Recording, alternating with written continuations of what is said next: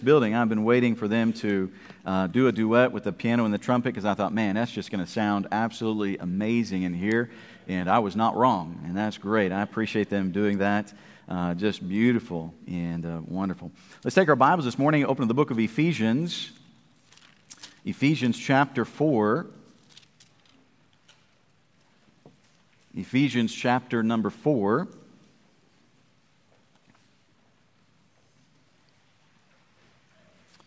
We'll begin reading in verse number 17. Ephesians chapter 4, verse number 17. He says, "This I say, therefore, and testify in the Lord, that ye henceforth walk not as other Gentiles walk in the vanity of their mind, having the understanding darkened, being alienated from the life of God through the ignorance that is in them, because of the blindness of their hearts, who being past feeling have given themselves over unto lasciviousness, to work all uncleanness with greediness. But ye have not so learned Christ, if so be that ye have heard him, and have been taught by him, as the truth is in Jesus, that ye put off concerning the former conversation the old man, which is corrupt according to the deceitful lusts, and be renewed in the spirit of your mind, and that ye put on the new man, which after God is created in righteousness and true holiness." Let's pray. Father, we do thank you for, Lord, just the service already. Thank you for the special music, the singing. Lord, just the messages that we've heard in the words of these songs. Lord, that you would just be honored through it all this morning, and that the name of Jesus would be lifted up today. And Lord, as we come now to the most important time of our service, as we open your word, I pray that you'd speak to our hearts, Lord. I pray that you would use your word, Lord, as only it can be used in the hearts this morning. Lord, I do not know the need of any person here today, but Lord, you do.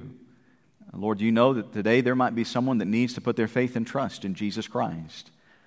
Lord, you know that there's someone here this morning that may be just discouraged and needs an encouragement from you today. Lord, you know there's somebody here today that might need convicted. Maybe there's some sin in their life and they need to be convicted of it. Lord, you know the heart this morning. And I pray that through your word you would speak as only you can. And Lord, that we would be responsive to what you have for us, that we would be obedient to your word now. Bless our time. In Jesus' name we pray. Amen. Well, as we began in chapter 4, we're looking, as Paul is giving some practical things about the Christian life. In the first 3 chapters, we were looking about the spiritual aspect and making sure that our heart is prepared. And then as we move into chapter 4, Paul begins to talk about our walk with the Lord and our walk as believers. And as we saw in verses 1 through 3, Paul tells us we are to walk in unity. He says, "I therefore, the prisoner of the Lord, beseech you that ye walk worthy of the vocation wherewith ye are called, with all lowliness and meekness, with long suffering, forbearing one another in love, endeavoring to keep the unity of the Spirit in the bond of peace."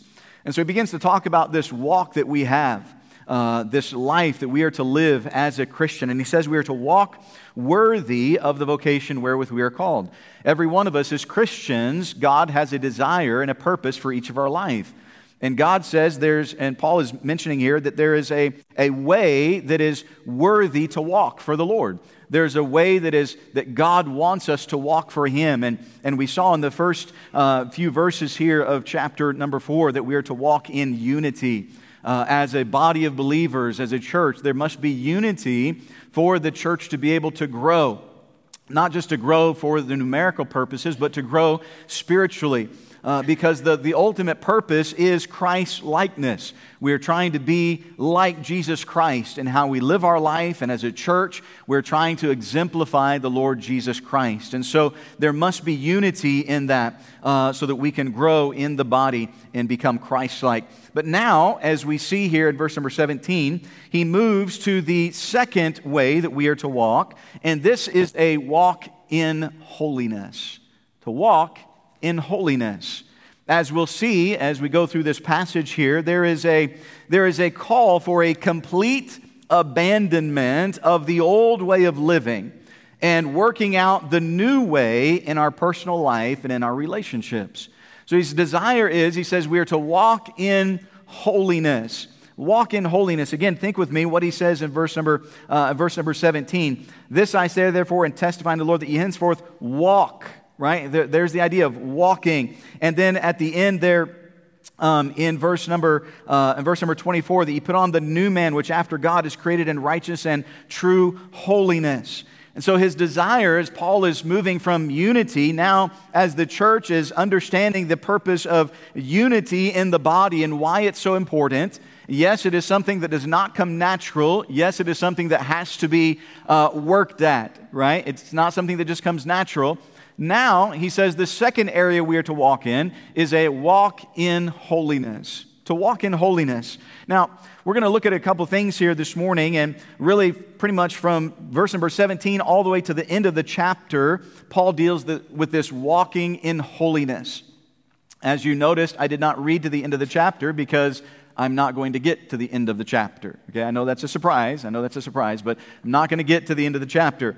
But we're just going to kind of go through a few of these verses here this morning because, again, this is so important as Paul is writing to the church, and under the inspiration of the Holy Spirit, God is trying to help the church to grow in unity, but now he's also trying to help us in holiness. He says we are to walk in holiness. Now, notice a couple questions that we can ask ourselves about this. Number one, who is to walk in holiness? Who? Who should walk in holiness? Notice, first of all, we find this word in verse number 17, therefore. Paul says, this I say, therefore. Therefore. Therefore, right? So whenever you see the word therefore or wherefore, it means that he's going to say something that has to do with what just previously was stated. Right? So we're talking about unity, walking in unity, and if we're going to walk in unity, then he says, therefore, now I'm going to continue this, therefore it has to do with what he just previously said. If we are not going to walk in unity, then I can say this, we will not walk in holiness. Simple fact, right? If we're not going to walk in unity, then we will not walk in holiness. If we're not going to do the very first thing that he says, we're definitely not going to do this one, right? And this is why he says, therefore, because if he said, if we're going to walk in unity, therefore, then we should also walk in holiness. Again, this is not just for one or two people. This is not just for the church or the church staff. Again, think with me. Think about the phrase he says in verse number 17, this I say therefore and testify in the Lord that ye henceforth walk not. Notice that. He says that ye henceforth walk not. Now, what does the word ye mean? What does the word ye mean? You say, well, it means you. Well, yes, it does mean you, but it's a little bit more than that. It's a little bit more than just you. The problem is, in the English language, we have words that can mean different things, right? The word you here, when we say the word you, it can be either singular or it can be plural, right? If I said, I want you to leave this room, who am I speaking to? Am I speaking to these guys on the front row? Am I speaking to one guy? Am I speaking to everyone? The word you, just in speaking, is very difficult to know, and even reading, whether it's singular or plural. And so as the authors were, or excuse me, not the authors, but the translators were translating from the Greek and the Hebrew into English, they understood the importance of knowing whether it was singular or plural. It's important to know that, whether it's singular or plural. Wouldn't you agree? Yes. And so they used a way to distinguish singular and plural in their writing. Whenever you see the word thee or thou or thine, it is singular. Singular. Whenever you see ye or you or yours, it is plural. Right? People say, oh, that King James, the Old English, all the these and the thous and the ye's and all that, I just don't understand it. Be thankful for it. Be thankful for it. Because it helps us to know whether it's singular or plural. Because just as what we're looking at right now, what does he say? Verse number 17, that ye henceforth walk not. So is this ye, is this you that he's saying, is it singular or is it plural? Come on, tell me, is it singular or plural? Plural. So that means, guess who he's talking to? Everybody. He's not just talking to the pastor. He's not just talking to the church staff. He's not just talking to leaders. He's not just talking to certain people. No, he says he's talking to you, plural, everyone that knows Jesus Christ. So this is not just something, sometimes we can think there are certain things, the pastor is supposed to live a certain way, he's supposed to be up here, and missionaries, they're supposed to be up here, and then everybody else can just be down here. Where do we get that idea from? Why do we even think that? Can I tell you something? If this is where the pastor ought to be and the missionary ought to be, can I say this is where everybody ought to be? But here's why we don't want that. Here's why we're content for it's the pastor and the missionary up here and the rest of us down here. Do you know why we want that? Because we don't want to do the work. We don't want to really do what the Bible says. We want to say, well, the pastor is supposed to be in unity, and the church leaders are supposed to be in unity, and the pastor is supposed to walk in holiness, and the missionary is supposed to walk in holiness, but that's just for them. That doesn't have anything to do with me. Well, that's why he says ye. That means every single one of us who know the Lord Jesus Christ as our Savior, Paul is saying it is vital that you walk in holiness. I was teaching this in the class the other day, and one of the guys raised his hand. He said, I think I know what the translator should have said. When we get to the word ye, they should have just said y'all. Well, I'm not sure if there were too many Southerners in England when they were translating this, but, that's a good idea. Y'all, right? So again, this is not just for a certain group. It means everyone. It's plural. It's for every Christian. Think about this with me. If the whole body isn't in unity, then the whole body cannot be holy.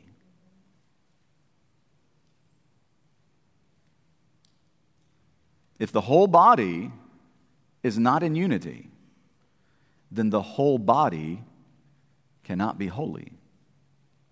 This is why he says, therefore. Because once we are in unity as a body, then we're able to take that next step and walk in holiness. But if there's a certain aspect where I say, well, I'm not going to be holy, that's just for the pastor, that's just for certain people, then your desire not to be in unity is also going to affect the body in holiness. This is where we have to understand we're talking about the body of Christ. We're not just talking about individuals, although every individual that is saved makes up the body of Christ. But what we do does not just affect ourselves as what we like to think. Well, it's just me. I'm just going to live the way I want to live. It doesn't affect anybody else. If you're a Christian here, you are absolutely wrong. Because how you live your life affects the rest of the body. If the whole body is not in unity, then the whole body cannot walk in holiness. Think about what he says here. That ye henceforth walk not. What does the word henceforth mean? It's a really interesting word. It means hence means now, forth means forward, right? I know you've got to have you really got to know you got to have a doctorate and a bachelor's and a PhD to be able to figure these things out, right? Hence means now, forth means forward. So what's he saying? Henceforth, right now, on. From now on. What's he say? Walk in holiness. From now on, as a Christian, as a child of God, if you know Christ as your Savior, he says, from now on, you are to walk in holiness. And he shows us, he kind of gives us some negative things first. He said, this is not holiness. He said, let me show you what is not holiness, right? He says, walk not as other Gentiles walk in the vanity of their mind. So we've got the who is to be walking in holiness. That's everyone, every Christian, every child of God. If you know Jesus Christ as your Savior, God's desire is for you to walk in holiness, right? So, who is to walk in holiness? Say it with me. If you are a child of God, say me. So, who is to walk in holiness? Just making sure we understand ourselves, right? We understand it. When he says that we are to walk in holiness from henceforth, from now on, who is to walk in holiness? All right, just making sure we're all on the same page here. Me, you, we're to walk in holiness. Now, notice the second thing. How? How are we to walk in holiness? Notice he says, not as other Gentiles walk. So there is a way to walk in holiness, and there is a way not to walk. There's something that we are supposed to do, and there's something that we are not supposed to do. He says we are not supposed to be the same as everyone else. As a Christian, we are not to be the same as all the others. This is what he says. Walk not as other Gentiles walk. So he says, as a Christian, as a child of God, there's a certain way that God expects you and I as Christians to walk. And that is in unity, that is in holiness. He says, do not walk like the other Gentiles. Don't walk the way they walk. If God says there is a specific walk for me here, and I'm not supposed to walk that way over there, then that means the way I'm walking here is supposed to be different than the way they're walking over there. Right? Are we all together here this morning? Right? If there's a walk that I am to walk as a Christian here, and he says, don't walk like the other Gentiles over there, then that means my walk over here for Christ ought to be different than the walk that the rest of the world has. It's to be different. It's not to be the same. Do we understand that as Christians, we are supposed to be different? Please understand, I'm not just talking about Sunday. You know, we're different from the world because we get up and we get dressed and we go to church and we have our Bible and things. I'm not just talking about Sunday. No. We are supposed to be different from the world. Different. The walk that we are to be living as a Christian is to be different from the walk of the world. This is what he's saying. Walk not as other Gentiles walk. It's supposed to be different.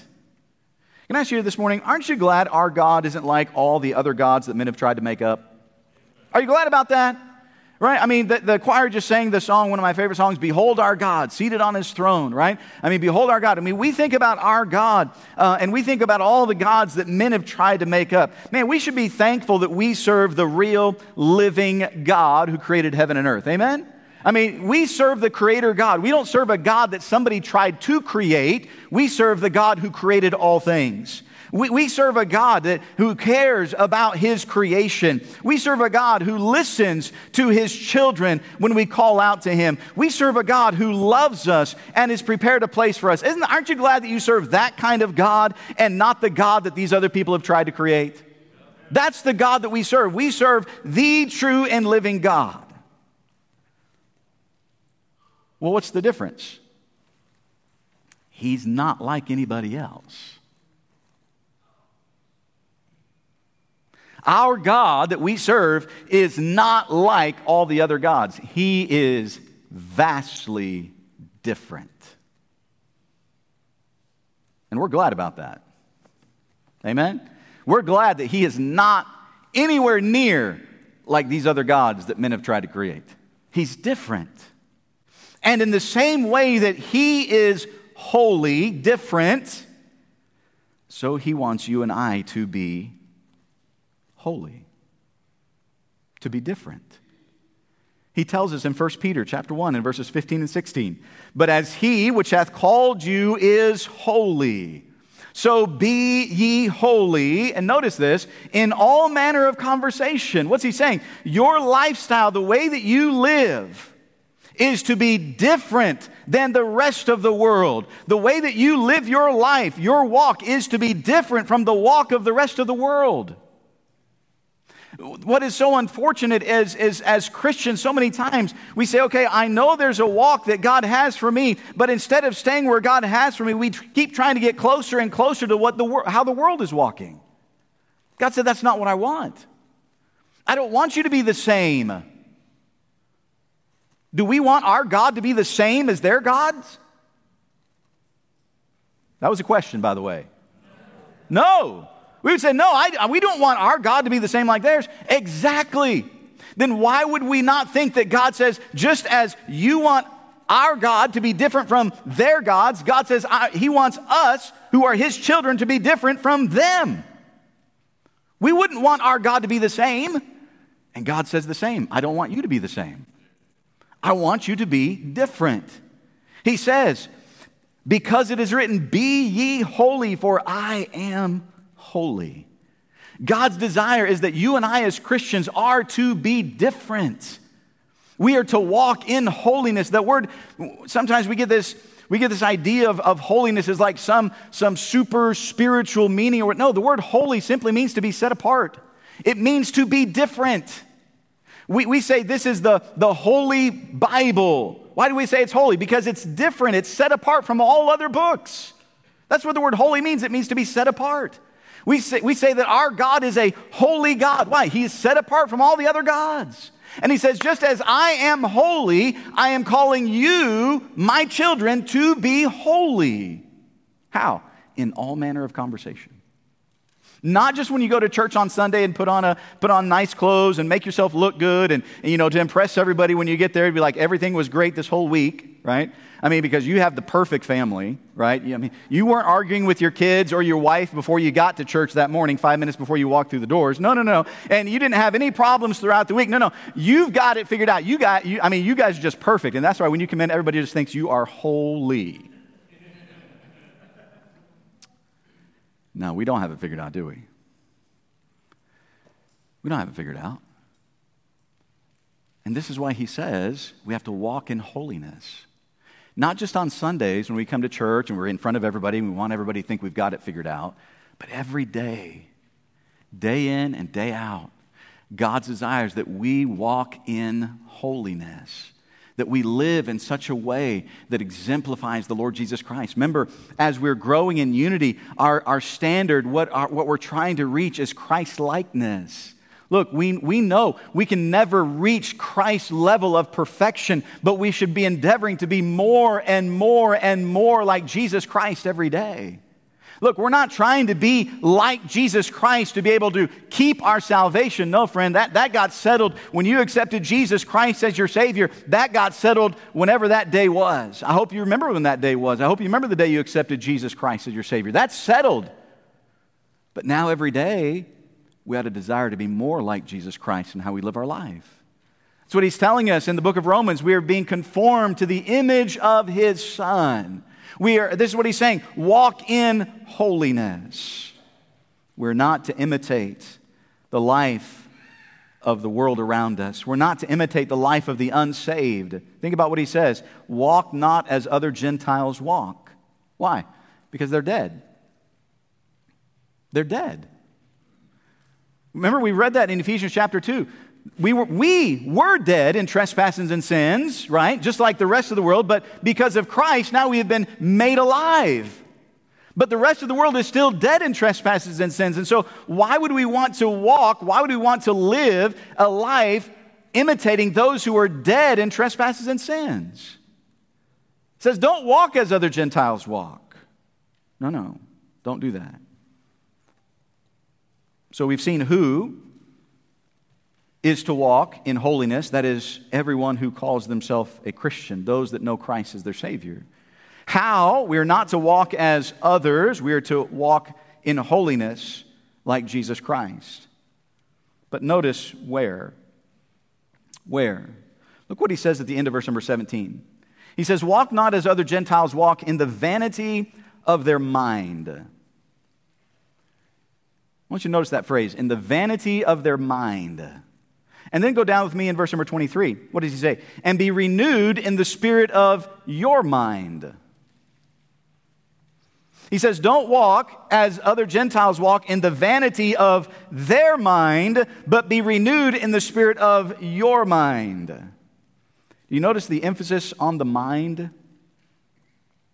If you want to know where true holiness begins, it does not begin on what you're wearing. If you want to know where true holiness begins, it does not begin in what you say. If you want to know where true holiness begins, it begins in the heart and in the mind. That's where true holiness begins. You see, we have this idea that holiness is, as long as I look the part, as long as I say the right things, then I must be holy. Wrong. You can look the right part and you can say the right things and not be holy. Not at all. It begins in the mind. It begins in our heart. Again, think about what he says here. Don't walk in the vanity of their mind as they walk, but be renewed in the spirit of your mind. Think about this. Many religions and churches, they emphasize the body. They emphasize the outward actions. But God emphasizes the heart. God emphasizes the mind. Why is the mind so important? Well, think about what he says here. Notice the emphasis on thinking here. Verse 17, under the mind, right? The vanity of the mind. In verse number 18, their understanding being darkened. They're ignorant. Their blinded heart. Think about this. When a person gets saved, there is a change of mind. When a person accepts Jesus Christ as their Savior, there is a change of mind when they trust Christ. The whole outlook of a person changes, right? This is why repentance is necessary for salvation. Repentance is necessary for salvation, right? Because if a person does not repent, if they don't change the way they're thinking of things, if they're not changing their mind about their sin, there is no salvation. That there must be repentance, and this is what he says. There is a change of mind. When I came to know Jesus Christ as my Savior, I had to admit and recognize that I was a sinner and my good works could not save me. I had to recognize that my sin, not my parents' sin or my sibling's sin or anybody else's sin, but my sin was going to send me to hell. Now, we don't like to hear that. The world doesn't want to hear that. The world wants to say, well, I'm good. I'm all right. I mean, I go to church every once in a while, and I give in the offering, and I help the poor, and I do a lot of good things. Here's the problem. You haven't changed your mind yet. Your mind hasn't been changed to see the way God sees. That's repentance, right? We are seeing things, oh, I'm good, I'm okay, I go to church, I keep the 10 Commandments, I do all these different things, and God says, you want to know what He says? He says, you are not good. There is none righteous, no, not one. There is none that is good, no, not one. There is none that seeketh after God. He says, you're not good. And in order to be saved, there has to be a change of mind. I have to say, you know what? I'm not good. All the things that I think are good are never enough to take me to heaven. I have to see myself the way God sees me. And when I look at the way God sees me, He sees me as a sinner, lost and on my way to a devil's hell. And so there is a change of mind. I'm not good. I'm seeing myself the way God sees me. And now when I see the way God sees me, you know what I'm going to do? I'm going to call out for help. I'm going to call out for salvation because I see the way God says that I'm lost and on my way to a devil's hell. And if I don't cry out to Jesus, I will spend eternity in the lake of fire. You understand, there's a change of mind that takes place. When a person accepts Jesus Christ, they've stopped seeing themselves as good, and they've recognized that Jesus is the only one who is good, and He's the only one that can save them from their sin. And so we change our mind. But here's what happens. When we accept Christ as our Savior, our whole outlook of a person changes. Our goals, our values, our outlook on life completely changes. Because now I'm seeing things the way God wants me to see them. And here's the thing, friend. If there is no change of mind, now please understand what I'm saying. If there is no change of mind, there is no salvation. If a person says, well, I'm gonna believe in Jesus, but I'm going to keep thinking that I'm doing good things, there is no salvation. Well, I'm going to believe in Jesus, but I'm going to keep trusting in my baptism. There is no salvation. You see, there has to be a complete change of the mind.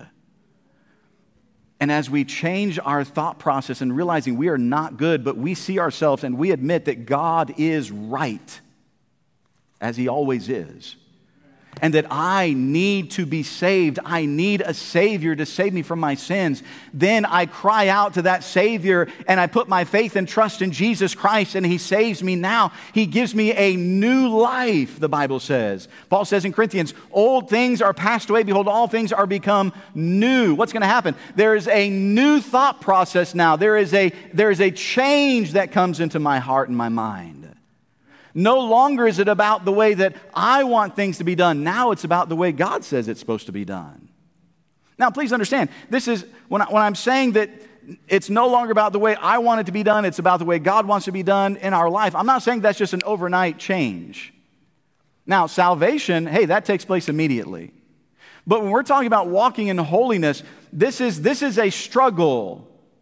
This is something that every single one of us struggle with in walking in holiness. Why? Because our flesh we still have, and our flesh still desires to do the things of the world.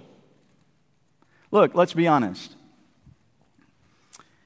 If we really knew that nobody was going to care if we were here this morning, if we didn't have a Sunday school class to teach, or the kids weren't going to care if we missed, or nobody was going to care if we were even here this morning, I wonder how many of us would have stayed in bed. I wonder how many of us this morning even struggled getting out of bed, right? We struggle getting out of bed, not because of age or sickness. I'm just saying because, hey, Lord's like, hey, you need to be in church. We're like, I just don't feel like going to church today. I just don't feel like it. Man, I've had a busy week. I'm tired. I had a long week and things didn't go well. And I just, maybe just it'd be easier just to stay home. Look, we all struggle with that. Every one of us does, right? I could be wrong. But I don't know that I've ever met somebody that's woken up and be like, wow, I just get to go to church today. I'm so excited. Let's go, baby. Here we go. I don't know that I've ever met anybody that's done that.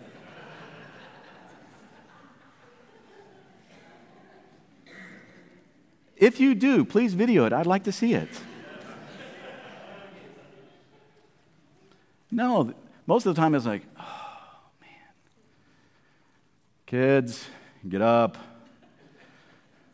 And what do we say? We've got to go to church today. Right? You see, it's a struggle, right? But what happens? You say, well, then how do we walk in holiness? When we change our thought process. When we recognize, hey, yes, you know what? My flesh says, I really don't want to get up today. I really don't want to go to church today. But I know that God says I need to be there. And I know I'm going to do it. And yeah, my flesh may be dragging me behind a little bit. And I may need an extra 2 or 3 cups of coffee this morning. But I am going to do what God wants me to do. That's walking in holiness. And this is what he's saying. Don't walk like the Gentiles do, right? The whole outlook changes, right? Notice what he says here. I got to rush through these things here really quick here. Look what he says. The vanity of their mind. You see, a lost person walks in the vanity of their mind. Their whole thought process is vanity. Their whole thought process is empty. Their whole thought process is about things that are worthless, right? It leads to no real substantial purpose in life. Now, please understand when I say that. It doesn't, when we're following the vanity of our mind. Look, I know everybody has plans. I get that. I have plans. When I get this age, this is what's going to happen. And I've got plans for my kids. And when they get this age, this is what I want them to happen. And all these different things. We make plans and we have ideas and ambitions and things like that. And I'm not saying there's anything wrong with those things, right? Not saying there's anything wrong with them. But are they what God wants or are they what we want? Is it just about me fulfilling what I want for my life? Or is it really about what God wants and fulfilling what He wants for my life? Because we can have all these grand plans and all these ideas and all these desires and things, but if it's not what God wants for us, you know what we need to do? We need to change our thought process. We need to change our mind and say, wait a minute, this is not what God wants. And when God begins to lead and change and say, hey, I don't want you going in this direction, I want you to turn and go this direction, are we willing to obey? Or do we resist? And we're like, no, those are my plans. These are my desires. This is what I want. God, you can't have those things. Wait a minute. You see, that's the way the Gentiles walk. In the vanity of their mind. Because the things that they desire are not substantial. What is the world after? What is the world after? What does the world think brings happiness? Money, power, fame, popularity. They think all of those things bring happiness, right? Let me ask you a question. How many of those people that thought they had received all of those things when they died took them with them? None of them. They didn't take any power with them when they died. They didn't take any fame with them. They didn't take any money with them. They didn't take anything with them when they died. See, all of those things, they're empty. There's no substance to them. They're empty. And this is why he says it's so important that we allow our minds to be renewed by His Spirit, so that our thought process is of what truly is of importance and value. Look, again, please don't misunderstand me. I'm not saying it's wrong to have a job. I'm not saying it's wrong to get an education. I'm not saying those things are wrong. But if that's what your whole life is consumed with, then you're walking in the vanity of your mind. You think you know what is best for you instead of trusting that God knows what is best. And as a Christian, he says, hey, I have a walk for you. It is a walk in holiness. Don't walk like the other Gentiles do. Hey, you've got a great job. Praise the Lord. Let me ask you something. What are you doing with that job? Are you walking in holiness at your job?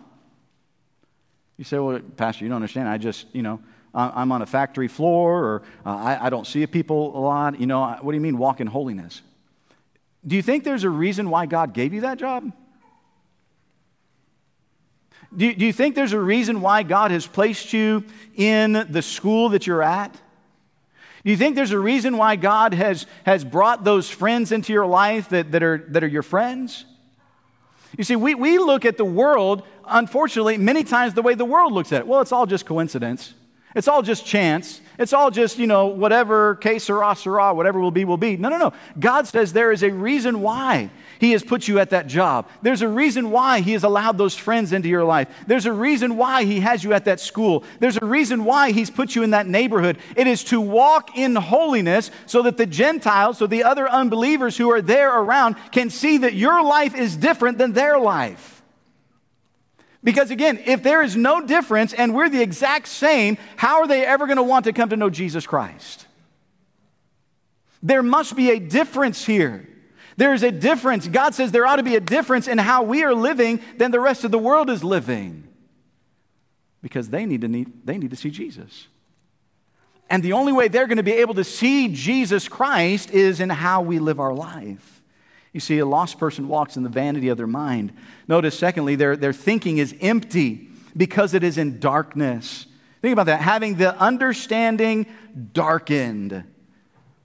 Look, they've lost their moral perception of values and things. I mean, look at our society today. There is a lack of morality, period. Why? Because their understanding is darkened. They're trying to figure it out their own way. They're trying to say, hey, whatever is right for me is right for me. And I'll just do whatever I want to do. If it makes me feel good, I'm going to do it. If I think it's right, then I'm going to do it. See, that it's vanity. Their understanding is darkened. Instead of recognizing that, wait a minute, there's a purpose in life. This one thinks that because of the knowledge that he has, he's wise. Therefore, he has no need for God. He rejects the Word of God. He rejects God. In fact, in Romans chapter 1, in verse number 22, it says, professing themselves to be wise, they became fools. And I say there's a lot of fools in our country today. Not because they don't have a degree. Oh, they got all kinds of degrees. They've got all kinds of education. The problem is they said there is no God. They don't want to know God.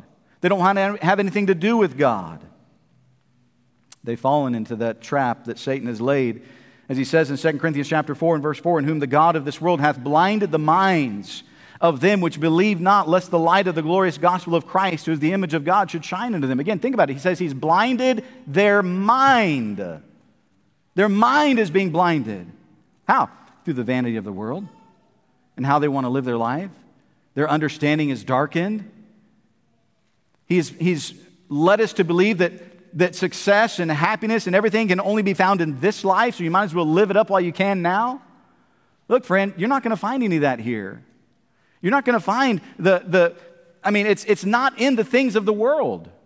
You want to know true happiness? You want to know true peace? It's only in Jesus Christ. That's where it's at. Not in anywhere else. It's only through Him. Their understanding is darkened. Notice he says, being alienated from the life of God through the ignorance that is in them. Because of this darkness, they're alienated from the life of God. They have no part of God. Now, do they worship a God? Yes, they worship a God, but not the God. They've made a God in their own idea. They've made a God in their own imagination. It doesn't matter how often they go to church or how many good things that they do. They are alienated from God because of the vanity of their mind, because of the darkness of their understanding. They're alienated. They're separated from God. They cannot know Him through the things that they are searching. They cannot know Him through the life that they're trying to live.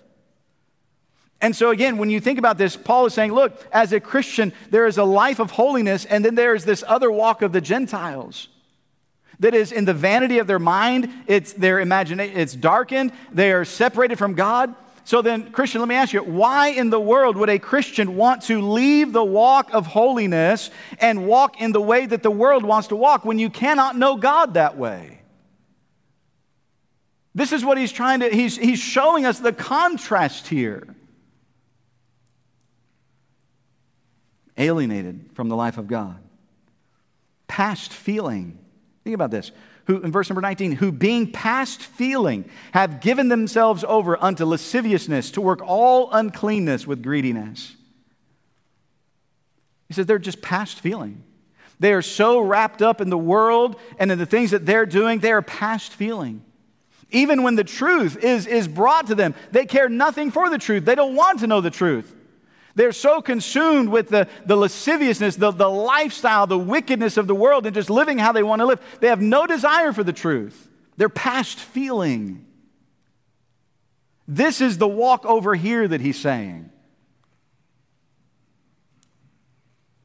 And I wonder if Paul, again, obviously we live in different time periods and different societies, but I'm wondering if, as I'm reading this, Paul is scratching his head as he's writing to the Corinthian church, and he's saying, look, this is the life of holiness.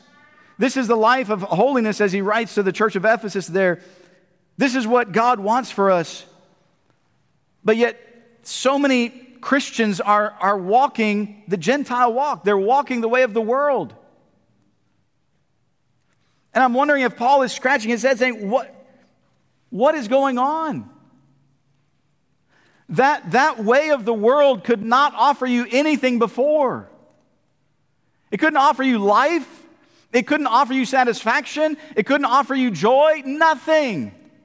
And then you got to meet Jesus, and praise God, what a glorious day that was. And we met Jesus Christ, and He saves us from our sin, and He gives us a home in heaven, and all those glorious things. And He says, now I have a walk of holiness for you. And we say, okay, I can't wait to walk for Jesus. And we go right back to the walk of the Gentiles.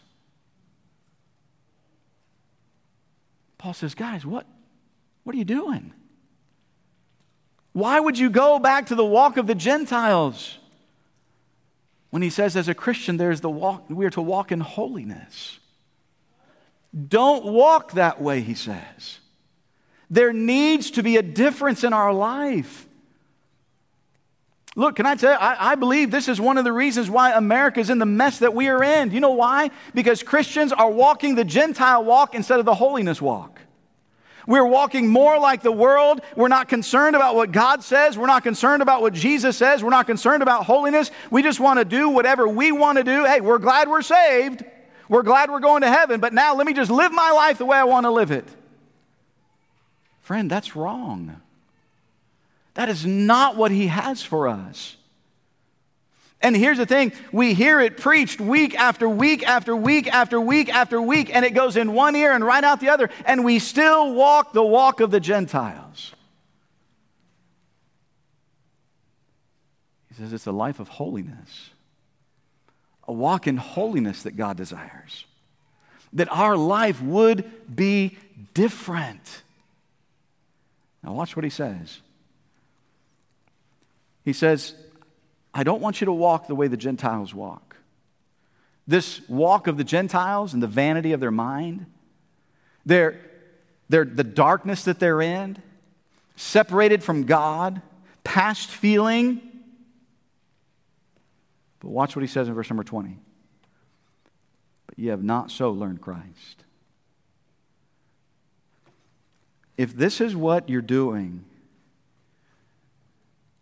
you didn't learn that from Jesus. If this is how you're living your life, you didn't learn that from Jesus. If this is how you're living your life, you need to go back and you need to start looking at the life of Jesus Christ again. And realizing that His life was not the life of the Gentile. His life was a life of holiness. And His desire is for you and I to live holy before Him. Now, next week, we're going to keep going through this, and we're going to look at some things that He has for us. But can I ask you a question this morning before we close? Don't tune me out yet. What is your walk? Friend, there's only two walks. There's either the walk of the Gentiles or there's walking in holiness. It's either one or the other. It's not, well, I'll have a little bit of the world and I'll have a little bit of holiness. No, because when you start having a little bit of the world, you can't have a little bit of holiness. It's either one or the other. Look, I'm not saying your life has to be perfect. I'm not saying you've got it all figured out and you're just a super spiritual Christian. That's not what I'm saying. But are you trying to live a life that is walking after the Gentiles and after the world and after the flesh? Or are you trying to walk in holiness in a way that is different than the rest of the world? In a way that exemplifies Jesus Christ? In a way that's not about me? It's not about me. It's not about what I want. It's not about what I desire. No, it's about what does God want? What does God desire? What does He want for me? And when I know what it is that He wants for me, then that's where I'm going to walk. That's what I'm going to do. That's what I'm going to obey. Why is it that so many Christians are over there when they should be over here? Walking a Gentile walk, a life of the world, when they should be walking in holiness. I wonder with their heads bowed and their eyes closed this morning. Every head bowed, every eye closed, no one looking about.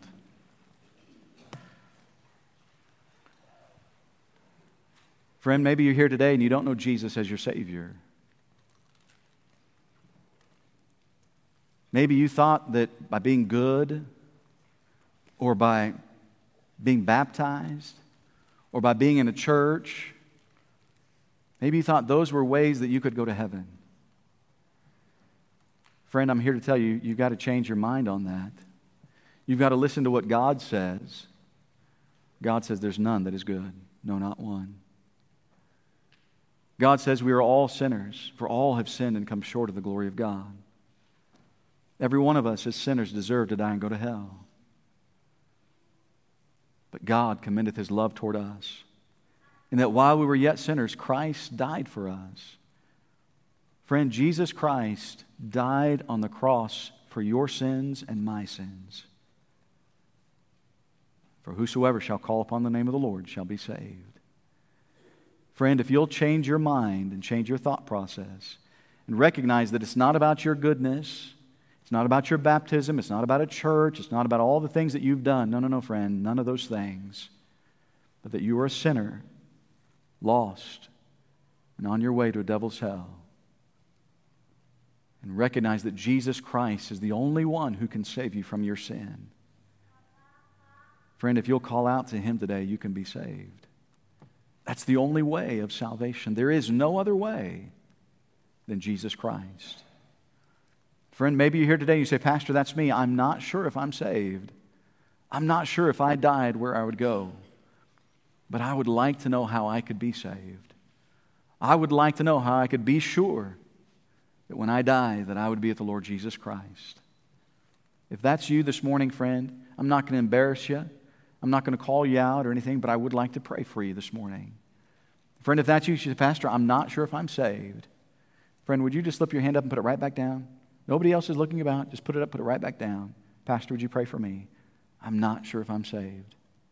Just slip it up and put it right back down. Friend, I can't save you. I don't have the power to do that. Only Jesus does. But I know He wants to save you. if you'll come to Him. For whosoever shall call upon the name of the Lord shall be saved, if you'll call out to Him, recognizing that you cannot save yourself and that there's nothing that you can do, but it is only Jesus Christ. He'll save you. Friend, maybe you're here this morning and you say, Pastor, I know I'm saved. I know there's been a time in my life where I've accepted Jesus Christ as my Savior. I know that. There's no doubt in my mind. I'm positive that I know Jesus as my Savior. I know I'm saved. Praise the Lord for that. I'm so happy for you. It's the most important thing you can know in your life is whether you're saved. But if that's you this morning, you say, Pastor, that is me. I know I'm saved. Then friend, let me ask you, which side are you walking on? Are you walking in holiness? Or are you walking in the Gentile walk? Walking in holiness in a way that's pleasing and honoring to God? Or are you walking the way the world says to walk? Just chasing after everything that the world has to offer, thinking that's where true joy and contentment and peace comes, when it only comes in Jesus. Father, I pray that you would work in our hearts this morning. Lord, how we desperately need your strength. Lord, to walk in holiness is not something that is just easy to do. It's not something we just flip a switch and it's done. Lord, it's something that we have to work at daily in yielding to your Spirit. Lord, how we need Christians to walk in holiness. How we need Christians to live differently and walk differently than the rest of this world, that the world might see Christ living in us. Father, I pray you'd help us in this. We need your help, Lord. I wonder, with our heads bowed and our eyes closed, we're just going to stand quietly to our feet if you're able to this morning. The piano's just going to begin playing softly. Friend, let me ask you, has God spoken to your heart about something this morning? If God's spoken to your heart this morning, maybe you need to come and pray at the altar or pray right there in your chair. Are you walking in holiness? Are you walking in holiness?